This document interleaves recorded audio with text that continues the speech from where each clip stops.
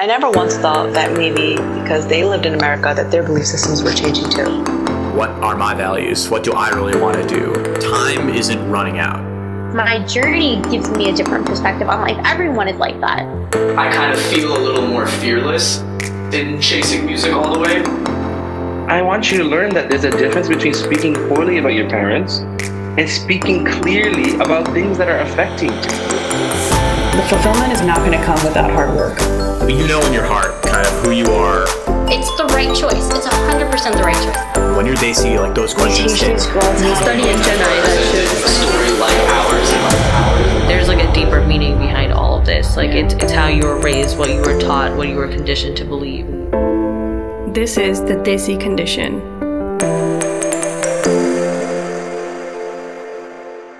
Hello everyone, welcome back to another episode of the Desi Condition. I'm your host, Tanushree, and I am really excited about today's episode. I've just been loving all of the conversations that we've been having this season. I just had a 9-hour day of training because I'm a new teacher, and it's like been really reflective and really intense. So I'm sufficiently tired, but then I think about what's going on here at the Desi Condition, and it just like gives me a lot of hope for the world, and it brings me joy. So I'm really excited to be back today. Anyway, that's enough about me. We have a really great guest today, and I know I say that about all the guests, but he really is great. His name is Mohammed Faisal. He is the founder and CEO of MoneyHub, which is a wonderful organization that works to educate people, especially kids, on financial health. And I'll let him expound on that some more, but he's a super interesting, super accomplished guy. He's here to talk to us today about financial health and what motivated him to start MoneyHub, and just to talk about the intersection of financial and mental health. Hi, Mohammed. Thank you for being here. It's a pleasure being here. Thank you for having me. So can you just introduce yourself to us and tell us a little more about MoneyHub? Yes. So my name is Mohammed Faisal. My family and I, we immigrated to Queens, New York from Bangladesh, and pretty much grew up in New York City, all over the place. And one thing that is very deep in my heart is being able to provide the next generation of kids in New York City and beyond with financial education, so they can be armed with the right tools to flourish as adults. So why did you choose to start MoneyHub? So I chose to start it because it was something that really intersected with my career goals and my goals to make the kind of impact that I want to make to my community and the community of New York City as a whole. And the reason it all got started was, it started for me even beyond college, where when I really started the Money Hub. But the idea of having financial education was something that was ingrained in me from a very young age.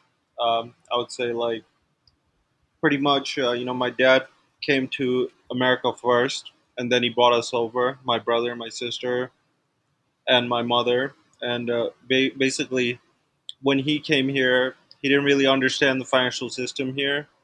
So he got credit cards, and he didn't really know what was credit score for. So he ran up his credit cards, and it really hurt his credit score. But my mom, she saw that, she learned from that, she understood the importance of a credit score, and she was able to build up a savings, and then build up her credit score right in time of 2007, 2008, where when gentrification really hit Queens very hard. It was already hitting other parts of the city, but it was then focused in Queens, specifically the neighborhood that we were living in, a family of 6 of us in Astoria, Queens, where with all the gentrification, landlords just kept raising rent, and we had to move around a lot. It got to a point where we got priced out of our neighborhood, and right around that time, my mom utilized her knowledge and understood what a mortgage was, and she was able to mortgage us a home in Jamaica, Queens, which is another part of Queens, but it was still affordable for working class families. And and then it was the first time that we ever had a home, and that feeling just always stuck with me. And then as I started high school at that point in 2007, my freshman year at Brooklyn Tech, so that had kids from all over the city, not only just in Queens, but not only in Brooklyn, but from the Bronx and even as far down as Far Rockaway and Staten Island as well. And basically just seeing all these kids from various backgrounds, and they were dealing with the same issues that my family did or had to deal with, which is a lack of financial knowledge, and then dealing with the increasing cost of living in New York City, and then with that, I felt like that there was nothing going through the public school system. There was nothing really set up for us to be well educated in our finances, to be able to not only afford to live there with your family, but be able to thrive as adults in New York City. So it was a need that I wanted to fill, that I wanted to see get filled.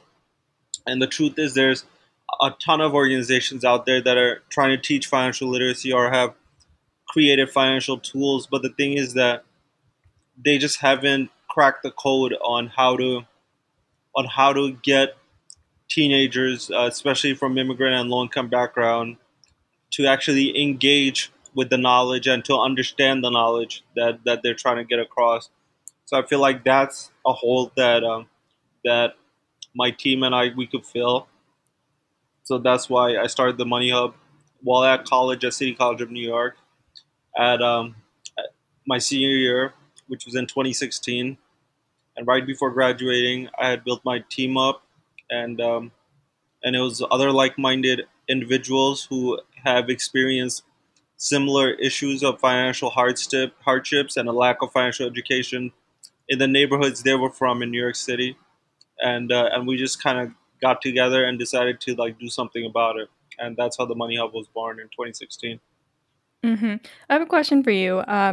You said that you started a team, you're in college. That's awesome. And it seems like the thing that you're able to do differently is that, well, actually, that's a question I have for you. What is it that you're able to do differently? I know that you've mentioned kind of having a different perspective, which is something that these other organizations don't have as much. Can you speak to that some more? Yes. So what we started out doing was designing a curriculum, and then building technology to kind of convey it, whether that's through not just technology, but through materials that was designed for engagement for kids that they could relate to more. We weren't, and then we went and we did workshops in person at organizations that brought us in, like the Boys and Girls Club of Queens, like Brotherhood Sister Soul in Harlem, like Brooklyn College, and other high schools that we've gone to since. And the thing that we do different is that we're not going in there as retired accountants who are just checking off their list of volunteer hours or where they're going. No, we're going there with the insight of we were recently in high school, we just went through college, or we're just going through college, and we kind of understand some of the pitfalls and some of the do's and don'ts that we wish we had known about. So then it just kind of built on that, and then we decided to expand it a little bit more because as we got into the classroom, we weren't just there to teach the kids, but we're also there to learn from them, to learn their needs, to learn their their struggles, to learn their worries, to learn their hopes and dreams for the future, and how we can assist them in planning for a future that they want to have, not a future that we're building for them, but a future that they want to have, a future that they want to build, and we're just there to assist them to make sure that they don't fall into the same financial pitfalls that we might have fell into. Yeah, I'm liking that you're talking so much about getting like client feedback and making like a student centered design, or designing your curriculum so that it's student centered.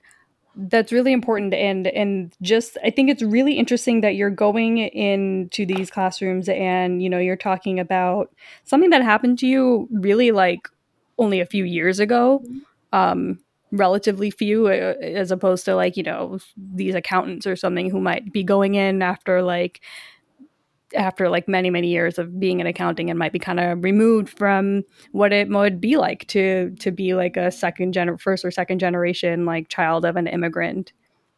Exactly, and that's the perspective that we take into it as well. Like being an immigrant myself, and then as well as then growing up in urban neighborhoods and urban areas, really understanding some of the struggles that my friends have gone through, and understanding that like there's a lack of knowledge and a big discord there between the knowledge that is necessary and the knowledge that's being given, and they don't kind of match up. So just having that insight, we applied it to what we wanted to do, and then just taking in the feedback. That's huge, because what we're doing now is that up until COVID hit in March, we were going into the organizations. They were bringing us in to do our workshops in person.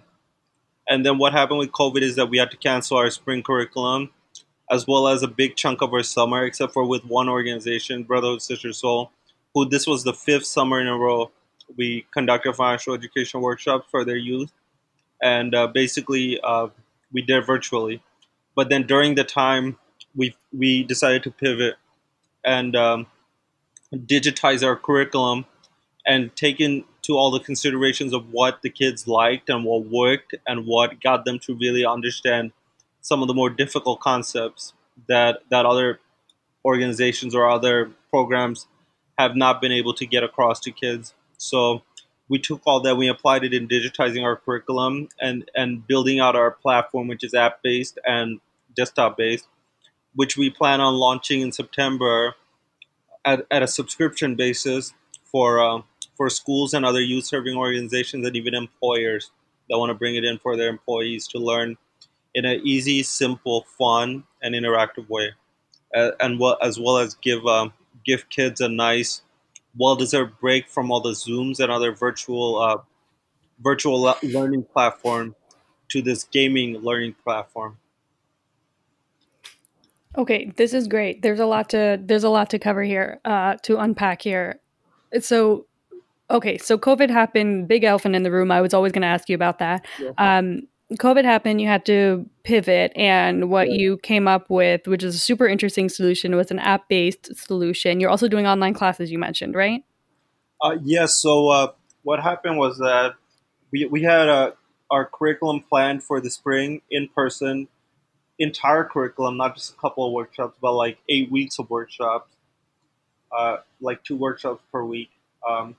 And they're hour long each, so they're not like long and boring seminars or anything like that. It's just an hour of interactive fun and learning. And basically, we had that planned with the Boys and Girls Club of Queens and Trio, which is an organization based out of Brooklyn College that serves the youth in the surrounding neighborhoods of Crown Heights and East New York, and as well as with the Brotherhood Sister Soul in Harlem. And we had to basically cancel that because schools were closed Mm-hmm. and big gatherings were essentially banned. And we wanted and cared about the safety of our staff as well as the school staff as well as the kids, to not put them in a big room together at a time when social distancing and all that had to be practiced. And Yeah. basically, we ended up canceling that. And then the same thing for the summer, because even now, like there's a lot of uncertainty around getting together. So we had to cancel it. But then the one organization that we've been working with for 5 years in a row now, Brotherhood Sister Soul, they basically emailed me and they let me know that they can't imagine a summer without the Money Hub being part of it. So they were going virtual for the summer, so they wanted us to see if we could be part of it, and we did that. So I basically for the last 3 weeks I did three workshops with the new incoming cohorts at Brother Sister Soul, and I worked with them virtually where it was through Zoom, and basically that was the only workshops that we have done so far this year. And what we're doing is that we're trying to build out this digital platform so kids can do it from their phone or their laptop and or tablet, and the teachers could monitor from their end to see how the kind of progress the students are making, and where they need help, where their weaknesses and strengths are. So that kind of data is hard to convey without a digital platform. Like in terms of just time and in the terms of like communications. So they could just log into their site and see how the students are doing, and then from their end as well, each students from, like, let's say the classroom at Boys and Girls Club, they could compete against each other based on the points they gain from answering the questions at the end of each topic.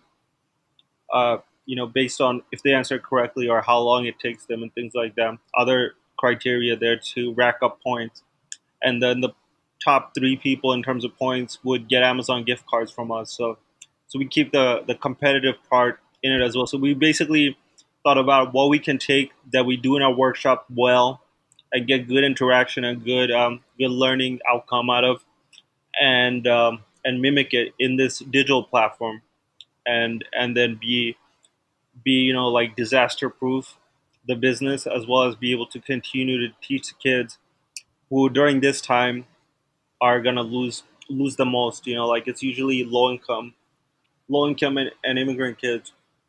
There's Hmm. data out there about how much kids from low income and immigrant background lose in terms of learning outcome in the summer, because wealthier kids are either getting tutored at home or are being part of extracurricular things and like that. So summer in low income areas and immigrant areas is just essentially just summer school for kids who fell behind during the semester. But Yeah. what's really needs to be there is summer programming for kids to learn even more, even during their time off from school. So we feel like, yes, the focus is heavily on right now remote things that they need, like English and math and sciences, but we can't lose the extracurricular learning as well, because that also builds the whole child, and not just a kid who's prepared to take the regents and things like that. Okay, I love that you're talking about this gamified system of learning about finances. And it's really interesting because I'm going through new teacher training right now, and a lot of what we're talking about is how to contextualize the stuff that we're teaching. And I'm teaching calculus, which is like notoriously the hated subject. And it's Yeah, like kids are like, this is not even a real subject. It's a very real subject, my friends, yeah. and it's very relatable. And so we're talking a lot about like how to contextualize calculus, right? And other subjects. But it's interesting because for you, like you almost have to decontextualize it by gamifying it, which is such a beautiful way to learn. I mean, I think about how to gamify math all the time as well. So I'm loving that approach. I think that makes a lot of sense, and I also really want to drive home the point of developing the whole child. Yes. I love that you said that. I think that is not just like really beneficial for the kid in the long run, but in the short term too, because this is how you maintain good mental health, especially in this time when things are very uncertain for them, especially for them. Yes, very, very uncertain.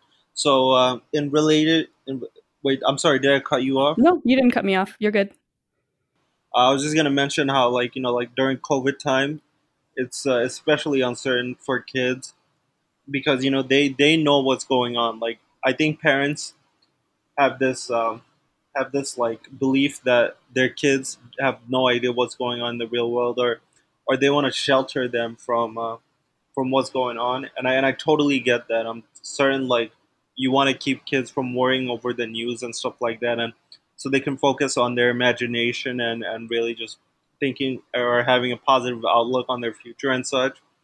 But they know what's going on with COVID, Hmm. and what it's really doing to, like, people and their income and their mental well-being and their hopes for the future. So I would recommend, like, any parents out there, or any older siblings out there, or aunts and uncles, or even grandparents, to take this opportunity to really talk to the kids in your life and really get it across to them, like, the kind of view that you have, which should be a positive view for the outlook of the future, that this too will pass and we're going to get out of this at some point. Yeah, I think sheltering kids from knowing the full truth is a really, really bad idea. I've always felt that way. I think that we need to hold our kids to higher standards, because otherwise it makes them think that their opinion, their feelings are not valued. And that's just going to translate into a lot of chaos in adulthood. No, absolutely. Like, don't, be scared to talk to your kids about your financial pitfalls. So, like, any mistakes that you made, maybe related to COVID, like, maybe you ended up, just one pretty vague example, but let's say like you're a business owner and you're thinking about expanding your restaurant chain or business chain or storefront chain, and you decided to get a lease at another place, which was a very good deal before COVID-19. And then because of that, you had to take a L. Let's say you took a financial loss, but really just talking about that with your kids is a big deal, because then you could talk about how you bounce back from that, how you managed to like, okay, yeah, I took that L on that lease, but I streamlined my budget, and because of that, I was able to cut some of my expenditure, and I'm still all right. Like nothing bad is happening. But it's a learning experience that you can't always predict the future, and you shouldn't be looking to predict the future. You should just be looking at how you could react to the uncertain future that's ahead. So I think this is a huge opportunity for parents to really talk to their kids and and instill resiliency in them, which is going to help them more than anything that they learn in school, essentially. You're so right. I can't agree with you more. I think you're so right. I want to know about what's the feedback that you've gotten from the kids so far, both for the online model and just about the mission of MoneyHub in general, and how you've been Yes. executing. So one thing that I take a huge pride in is that of the 4,000 kids that we've served to date, not a single kid has acted out ever or been disrespectful ever in any of our sessions. Never. They just always love that we treat them and we speak to them like we're there to help you. We're not here to talk down upon you or to talk shit about your dream or something like that. Sorry if I cursed. Uh, but It's um, okay. but yeah, like they always understood that we were there to help them. And even one kid said to us, "Is like, like this stuff is difficult for me, but I love the fact that we're able to engage with it, because I'm very open to anybody that is trying to tell me things that's going to better my future." So I think there's this huge misconception out there that kids, especially kids from low income or immigrant backgrounds, who may act up in classes and stuff like that, don't give a shit about their future. And that's just not true from our experience. Like we were there, and every kid in there knew what we were there for and understood it, even if they had a hard time understanding some of the concepts. They never were like, oh, like they never showed that they don't value this kind of knowledge. They do value it, and the feedback from that is just been like they love that it's fun and it's a positive environment, and it allows them to be themselves and kind of talk about their dreams and their aspiration, and then learning how to plan towards that. It just makes it seem a lot more real than just writing about something on career day or something like that. Hmm. You can't see me right now, but I've just been nodding my head the whole time because I'm just loving everything everything that you're saying. It's very Thank you. powerful, especially about like just treating the kids like they're capable. Is what I'm getting from what Yeah. you're saying, and they are, and I think kids will surprise you, and I mean their behavior really speaks to it, Yes. right? The fact that they've never acted out. That's like 4,000 kids, and they've never acted out. That's Never. and awesome. and we've been in some of the quote unquote tough schools or rough schools, or like schools with difficult Hmm. kids, and that's never been the case. Where like none of these kids were difficult to us or acted like rough or not interested or anything like that. It was just like they were there and they loved talking about their dreams and their aspiration, and we love listening to it. And that's where it comes down to. Everything that we designed at the Money Hub is centered around their dreams and aspiration for the future, and everything else is just secondary to it, to where money does not end up being coming an obstacle or an end goal to the dream and the kind of life that they want to live as adults. Yeah, that's great. I want to switch gears a little bit so we could talk about you a little bit. What are some of the challenges that you think immigrants face with money, and why do you think that they in particular have such issues with money. And maybe you can speak more to the Bengali experience too, since I know you're Bangladeshi. Yeah, so I think like in the sense of like immigrants, like let's say our parents, they came here and they've just like had a different relationship with money because they're in a foreign land and where they feel like they're an outsider.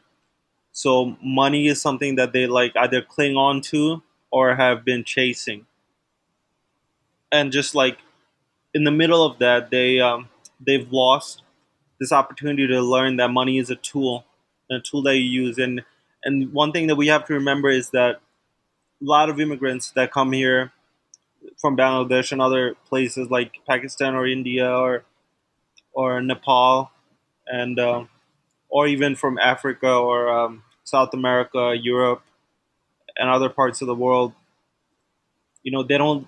It's not always just like middle class or well off immigrants who can travel.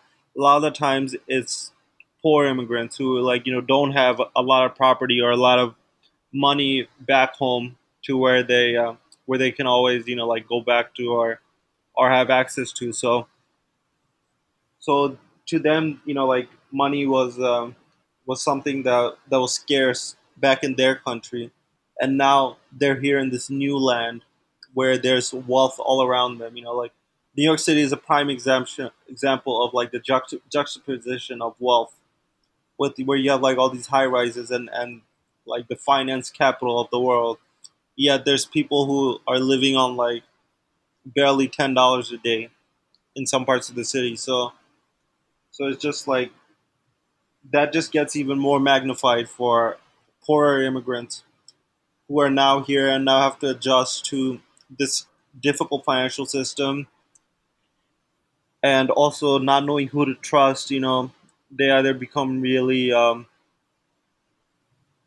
closed off or get taken advantage of, even by people from like who they feel are their countrymen, and who would probably look out for them in their mind, but then get taken advantage of by them. So I think they have a very closed off kind of mindset when it comes to money and their relationship with it, and they have a very static outlook about what success really means. So success to them is becoming a doctor or becoming an engineer, and anything outside of that just does not seem like is a path to success from them. And that's not just to say that they don't care about their kids' dreams and aspiration, but it's just that they don't want them to struggle the way that they had to struggle when they first came to this country. So a lot of times they feel like that they're doing the right thing or they're doing the tough thing, but in reality, it's like the reality of things is that you're gonna be successful in the things that you do if it's what you enjoy do and you're good at.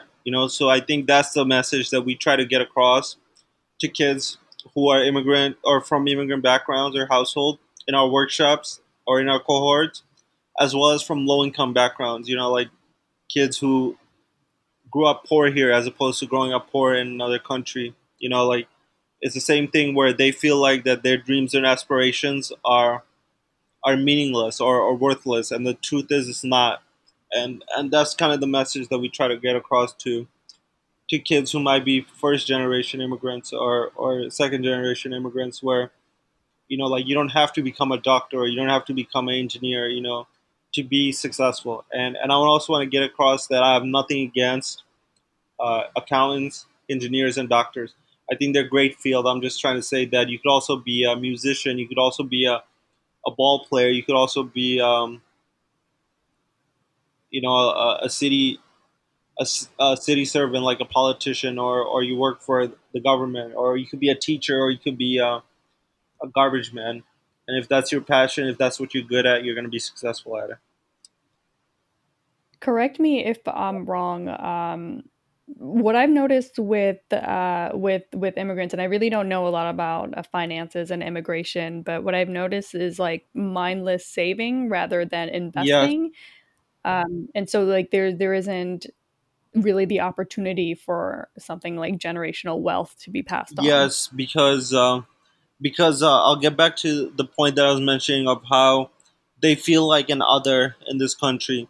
It's hard for a lot of Bangladeshi, and I'm sure this is true for other Desi people as well, where they have a hard time grasping around the point that this is their home now, that this is where they work hard. Yeah, they kind of keep thinking they're gonna go Yeah, home. Like, oh, I'm gonna go back yeah, one day. like my dad, for example, like before my mom, like kind of like forced him into like buying a home here. He just spent a lot of his money in buying properties in Bangladesh, which makes no sense because the time that he came to America, an example would be Astoria. Like he could have bought a house here at that time for like maybe $250,000, which is a lot. But if he understood like getting a mortgage to do so, he would probably need like maybe $50,000 or less to be able to own a property in Astoria, which at this point or even 10 years ago would be $1 million property. So just understanding to build wealth like that, you don't, real estate is the number one way that Americans build up their wealth, build up generational wealth, and immigrants have a hard time understanding that. But they understand that for properties back home or Bangladesh, for one example, and they tend to put a lot of their money there, as opposed to putting it here where it has a bigger chance of growing. And ultimately, if he did that, he would have had money to not only buy more properties here, but more properties in Bangladesh as well. So I think just that mindset of being an other and not understanding investing. The only thing they do understand is savings, and saving is a great thing. Mhm. I tell kids to save for an emergency, as myself have faced a huge emergency last year and still sort of in it where so I'll talk a little bit about it down the line, but I was in a car accident last year, January of 2019, where I suffered a traumatic brain injury, which led me to like not being able to work all of last year, and I was using a wheelchair for a good half part of the year last year, and it was just the toughest thing in my life, and I'm still dealing with as I go to therapy. But then it taught me the importance of having an emergency saving, and that's something that I always tell kids, like you got to put away money for emergency saving, money that you don't touch unless an emergency comes up. But then that's not where all your money should be going. A certain percentage, we recommend 20% of the money that you have left over after your budget, to covering your budget, to covering your daily stuff or your monthly expenses, and then the money that's left over, taking 20% of that, putting it into emergency, and the rest of it you put it towards your certain goals. Like money should, like you said, mindlessly saving. You just mindlessly save, the money just piles up, and they don't have a job. So you got to assign a job. Maybe the remainder of the money after the 20% you put for emergency savings, half of that you could put towards investing in let's say stocks and real estate, and then the other half to investing in yourself, whether that's getting another degree or getting a certification or a certain experience or even traveling. Traveling is a huge investment in yourself. And one thing I always tell my kids is that, not the kids that I have, but the kids in my workshops and stuff, because I don't have any kids yet, but they're my kids. I live through them essentially. But one thing I tell them is that when you invest in yourself, that always has 100% return every time. You're never gonna lose from investing in yourself. That's beautifully said. I see it as like a positive feedback loop, right? Like if you don't have control of your well, you talked about this feeling of like loneliness among immigrants, and like not feeling like they're Yeah, home, and that's a very depressing feeling, and so that can in turn affect your yeah. finances, and then if you don't have control of your finances, then that comes with its own mental health issues. I mean, there is a very serious link, and not to be like an alarmist here, but there's a link between debt and like Oh yes. suicide, right? One thing that I don't think many people know about, but so when Uber and Lyft were allowed to be in New York City, what that did is that it drove like the demand for cabs down. So many people, like for many immigrants, getting a cab medallion for a yellow cab or a green cab essentially was a way to become pretty wealthy. Like because once you own your medallion and you own your ride, you're keeping 100% of your ride profits, which is a lot of money if you think about it. And what happened was that a lot of these immigrants, before Uber and Lyft were allowed into New York City, they had invested into buying the medallion, which at the time was like $1 million or $1.5 million valued at it. But then as soon as Lyft and Uber came into the city, the value dropped drastically to like $250,000 value medallion. But then the cab drivers, or some of them who bought it, they were uh, they were paying back at the price that they bought at. So they were paying back.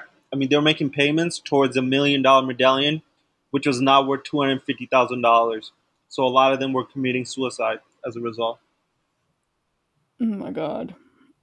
That's deeply Yes, upsetting. and the city, I believe, did take a step to like unburden some of the drivers after those suicides happened. I think like a year ago or 2 years ago, to where now like if you have a medallion that you bought at a certain price that was valued at a certain price, now I think you could pay it at the value of what it's worth now.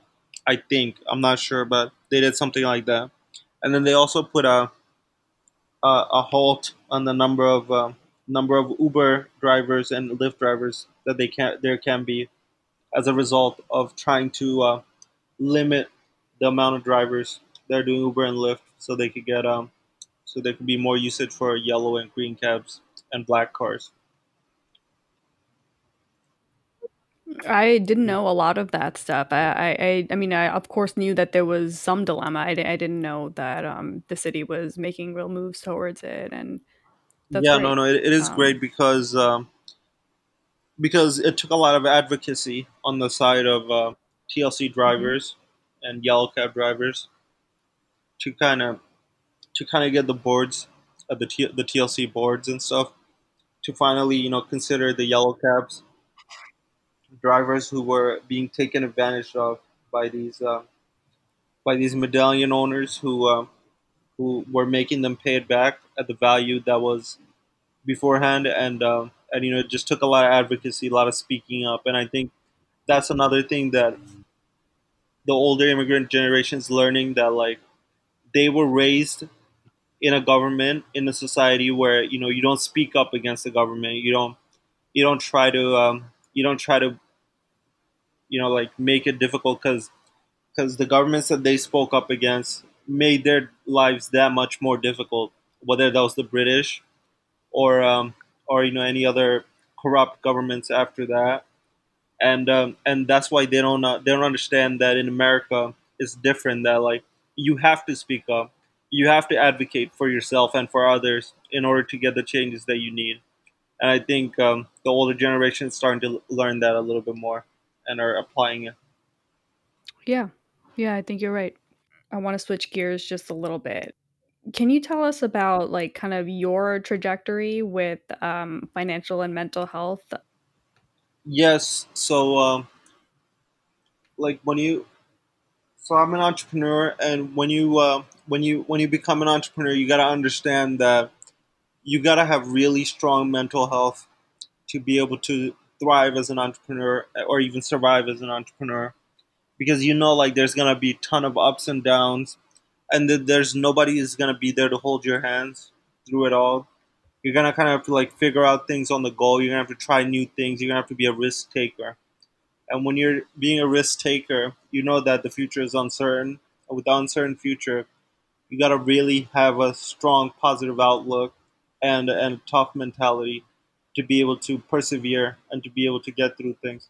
So that's something that I knew about before I got into it, and that really helped me to get through some of the tougher times of into 2016 or 2017. Like when we were just getting started, I had no idea what it was. It's my first venture, and I just always knew one thing, which was that I would never give up. I would never quit, and I believe in myself. And you gotta have a strong belief in self, and a willingness to tough out some of the tougher times to get through it. And then last year was the toughest by far because of the car accident that I was in. Like it was just takes a lot of mental toughness to get through that. I don't want to look like like that I'm trying to get pity from people or anything like that.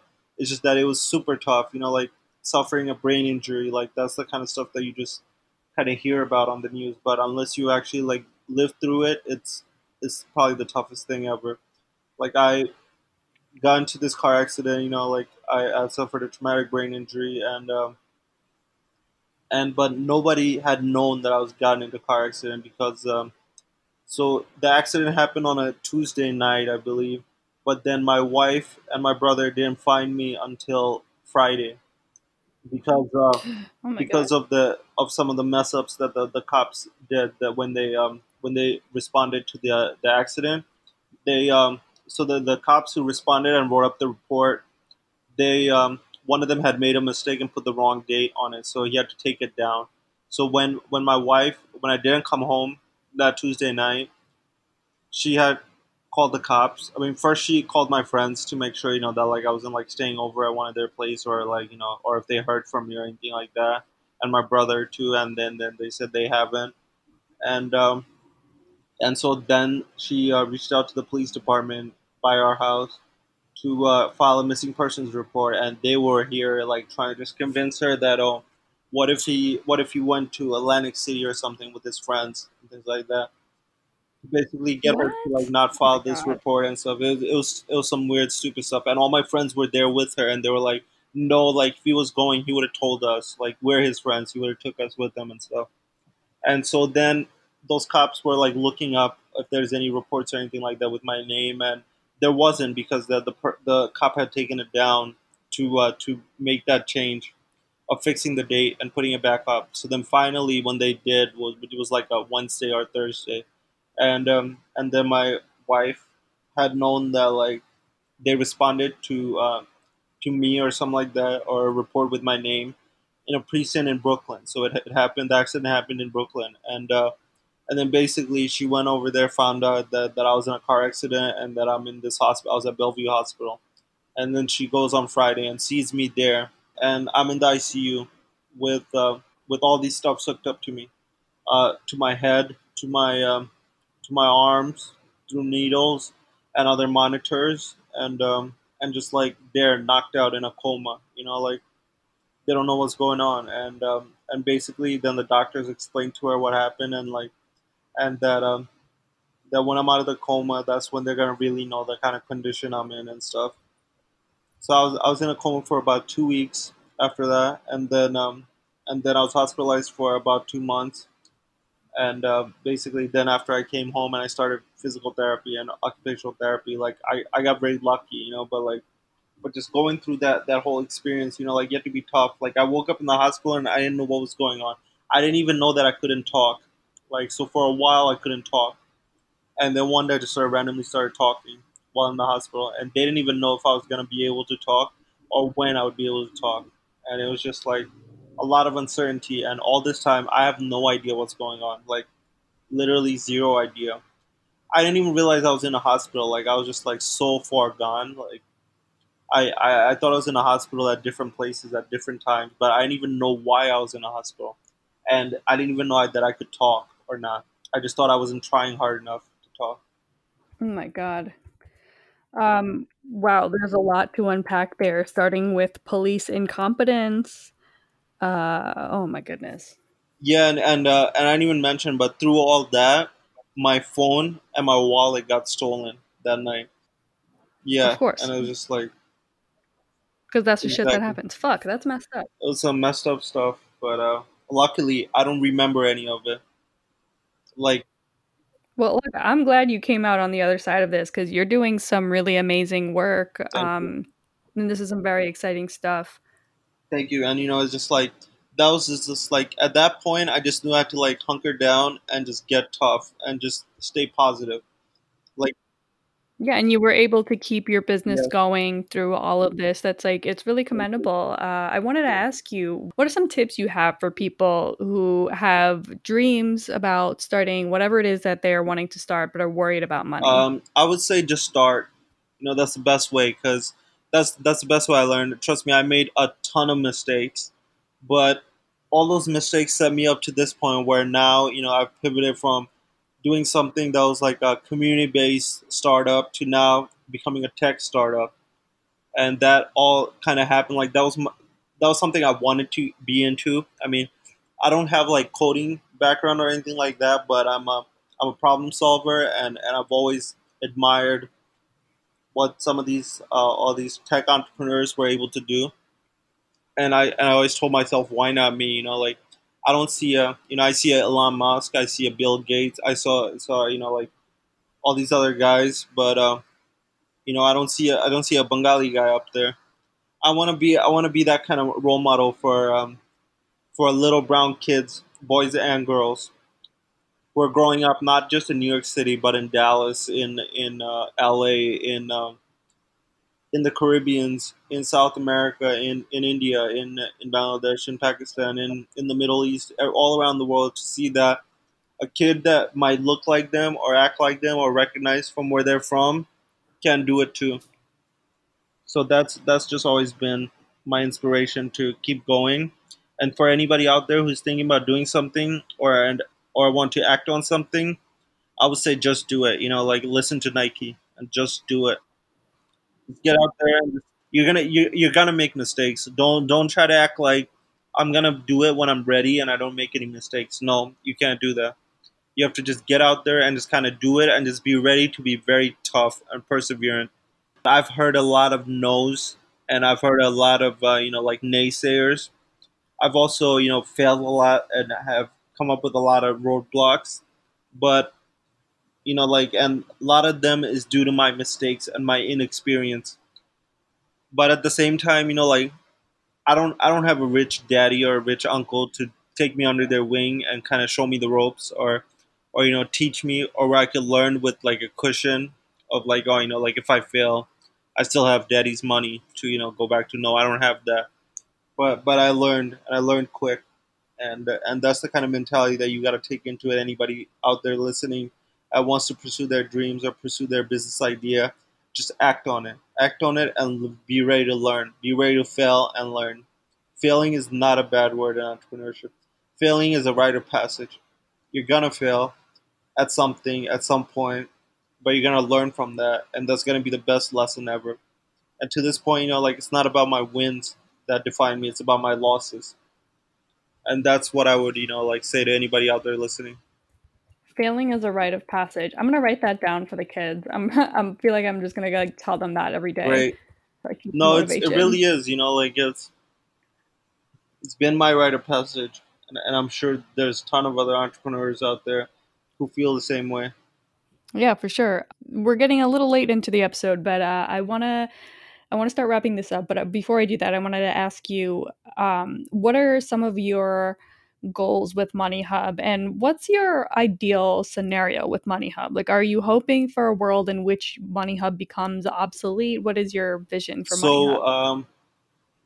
my my mission for the Money Hub is for it to be the tool that's used around the world and not just around the country for teaching kids how to set up their goals and how to plan towards meeting their dreams and goals in the future, to where they financially plan for it, because that's like the biggest obstacle towards getting to any goal. Like, but if you plan for it, you don't necessarily need to have a lot of money, but you just got to plan accordingly, and if you do, you will get to your goal.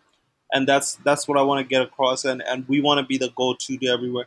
And we it's just not it's just not possible for us to be obsolete in the future, because nobody is born to parents, or not everybody is born to parents who are like wealthy, and they've never made financial mistakes ever in their life. And I think that's where it comes down to, like, us as humans. We always feel like we're not as good as financially as we think we should be. But what we got to understand is that those failures or those mishaps that we made financially are teachable moments.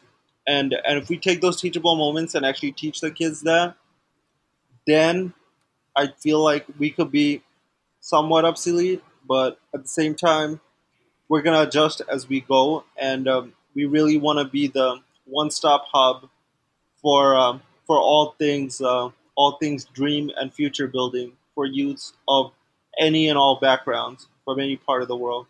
Yeah, no, I think you're right. I think it would be basically impossible to become obsolete, especially because like money is always changing, right? Like the value of money is always changing. Even if you have like a ton of savings, the value of that money is also actually Yeah. shrinking because there's inflation and stuff, right? So it's just yeah, it's tough. Like, of course, I would love a world in which everybody knew everything that they could know about finances and they were all well off and they were doing well and they're mentally happy, but that's just obviously not the scenario. But this is such a great solution if since like, since that's obviously not possible. Yes. Thank you, I think just like understanding, like things that like don't get across through some of the mainstream media, is what confuses people a lot of times. Like something like, oh, like during this pandemic, somebody like billionaires like added like $1 billion worth of to their net worth. Somebody like Jeff Bezos, for one example, I think he added like 13 billion to his net worth during COVID. But people have to understand that's not like him getting $13 billion in dollars into his pocket. That's literally because of his stock prices going up, and he owns a huge chunk of Amazon stocks, obviously because he's the founder, and uh, and that's what is tied to his net worth. That's what makes his net worth go up so high, or it makes it come down. And it's all tied to the success of Amazon. And Amazon obviously thrived during a time where people could not shop or order things outside. So what they did, they do online shopping. So it was meeting a need, and that's what drove his wealth up. So people have to understand that it's not like he went and he like took money out of people's pockets while they were going through miseries. That's not what he was doing. But obviously he was tied to something that's a great way of building wealth in this country or in any other capitalistic society, which is tied to the stock markets and owning stocks, and how if they appreciate, you could go from like being a millionaire to being a billionaire overnight, essentially. Yeah, and then there's a lot of arguments to be made about how much about like, lots of people talk about how like, his workers are underpaid and etc. And this is why Amazon is a problematic company, but at least in terms of COVID, yeah, his money's all tied up in Amazon stock and stuff, and like that's an important takeaway for us, like regular humans too. Like we should be investing as Exactly. Like well. I mean, I'm not saying that his monetary success is tied to his morality. Like obviously morally Right. that's wrong, of like like not treating your workers properly. But you also got to realize that it's not like he's like getting wealthy off of the money that he's not giving his workers. He's getting wealthy off of the amount of users that are using Amazon, which is all of us. So if we really want him to change, or want him to really understand that he should treat his workers better, we gotta boycott Amazon.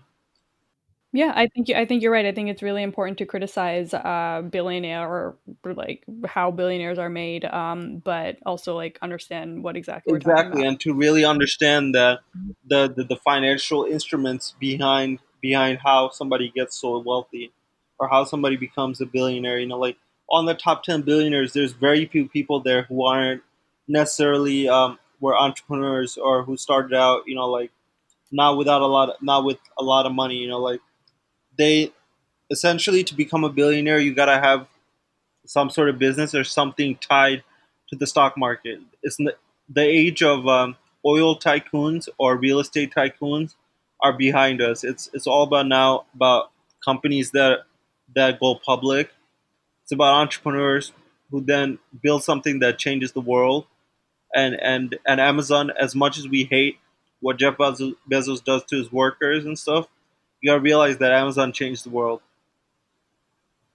And, Yeah, you're right. That's kind of the sad truth right now. and that's why Mhm. it reflects in its value of the stock market, of the stock price of Amazon. So, I do want to start wrapping this up, but one last question for you. Is there anything that we've talked about today? And I know we covered a lot of ground. Is there anything that I haven't asked you that you would like to add in terms of advice for people, or, um, Yeah, anything like that. So I think one thing that I would like to share for everyone to really understand is to build a better relationship with our money, with the finances that we deal with on a day to day basis. So then once we do that, once we have a better relationship with the money that we have, where we understand the kind of money that we're bringing in, and then understand the kind of money that we're spending, and understand the kind of money that we're saving, and the kind of money that we're investing. And if you do that, amongst other things, like then money stops becoming a worry in your life. And when it stops becoming a worry, it stops impacting your mental health negatively. So for any of us that wants to take a really to want to have a good peace of mind and to be able to sleep better at night, to be able to think better of themselves, you got to first figure out your relationship with money. And if it's a negative, if it's a weird one, then you got to fix it. You got to fix it to your liking, because at the end of the day, we are the masters of our life. So we got to be honest with ourselves, and we got to be honest with our financial situations, and take control of it. And we can all take control of our finances. Yeah, can't have ownership over finances if you don't have ownership over your mental health. Exactly. Beautifully. Okay, it was great having you. How can we find you if we want to get in Absolutely. touch? So you guys could find me on LinkedIn or Facebook, which is at Mohammed Faisal. So just my whole name, and you can find it. And also at the Money Hub, and also on Instagram or Twitter at MO_FAISALL, and then or at MoneyHub NYC. If any of you guys who are teachers or have a big cohort of kids that you work with, or an employer looking to provide financial education for your employees, you can reach out to me at Faisal, Faisal, at moneyhubnyc.org, which is my email address, to possibly set up a way for you guys to subscribe to our app, which we're launching in September. Love it. I'm gonna post all of this in the episode description so people can just click through. Thank you. Thank you so much for listening, everyone. That is the end of our episode. If you liked this episode, tell all your friends about it and leave a rating on Apple Podcasts or any other platform in which you can leave reviews. It's super helpful to just spread the word about the Desi condition. Thank you again for listening, and I hope you have a magical day.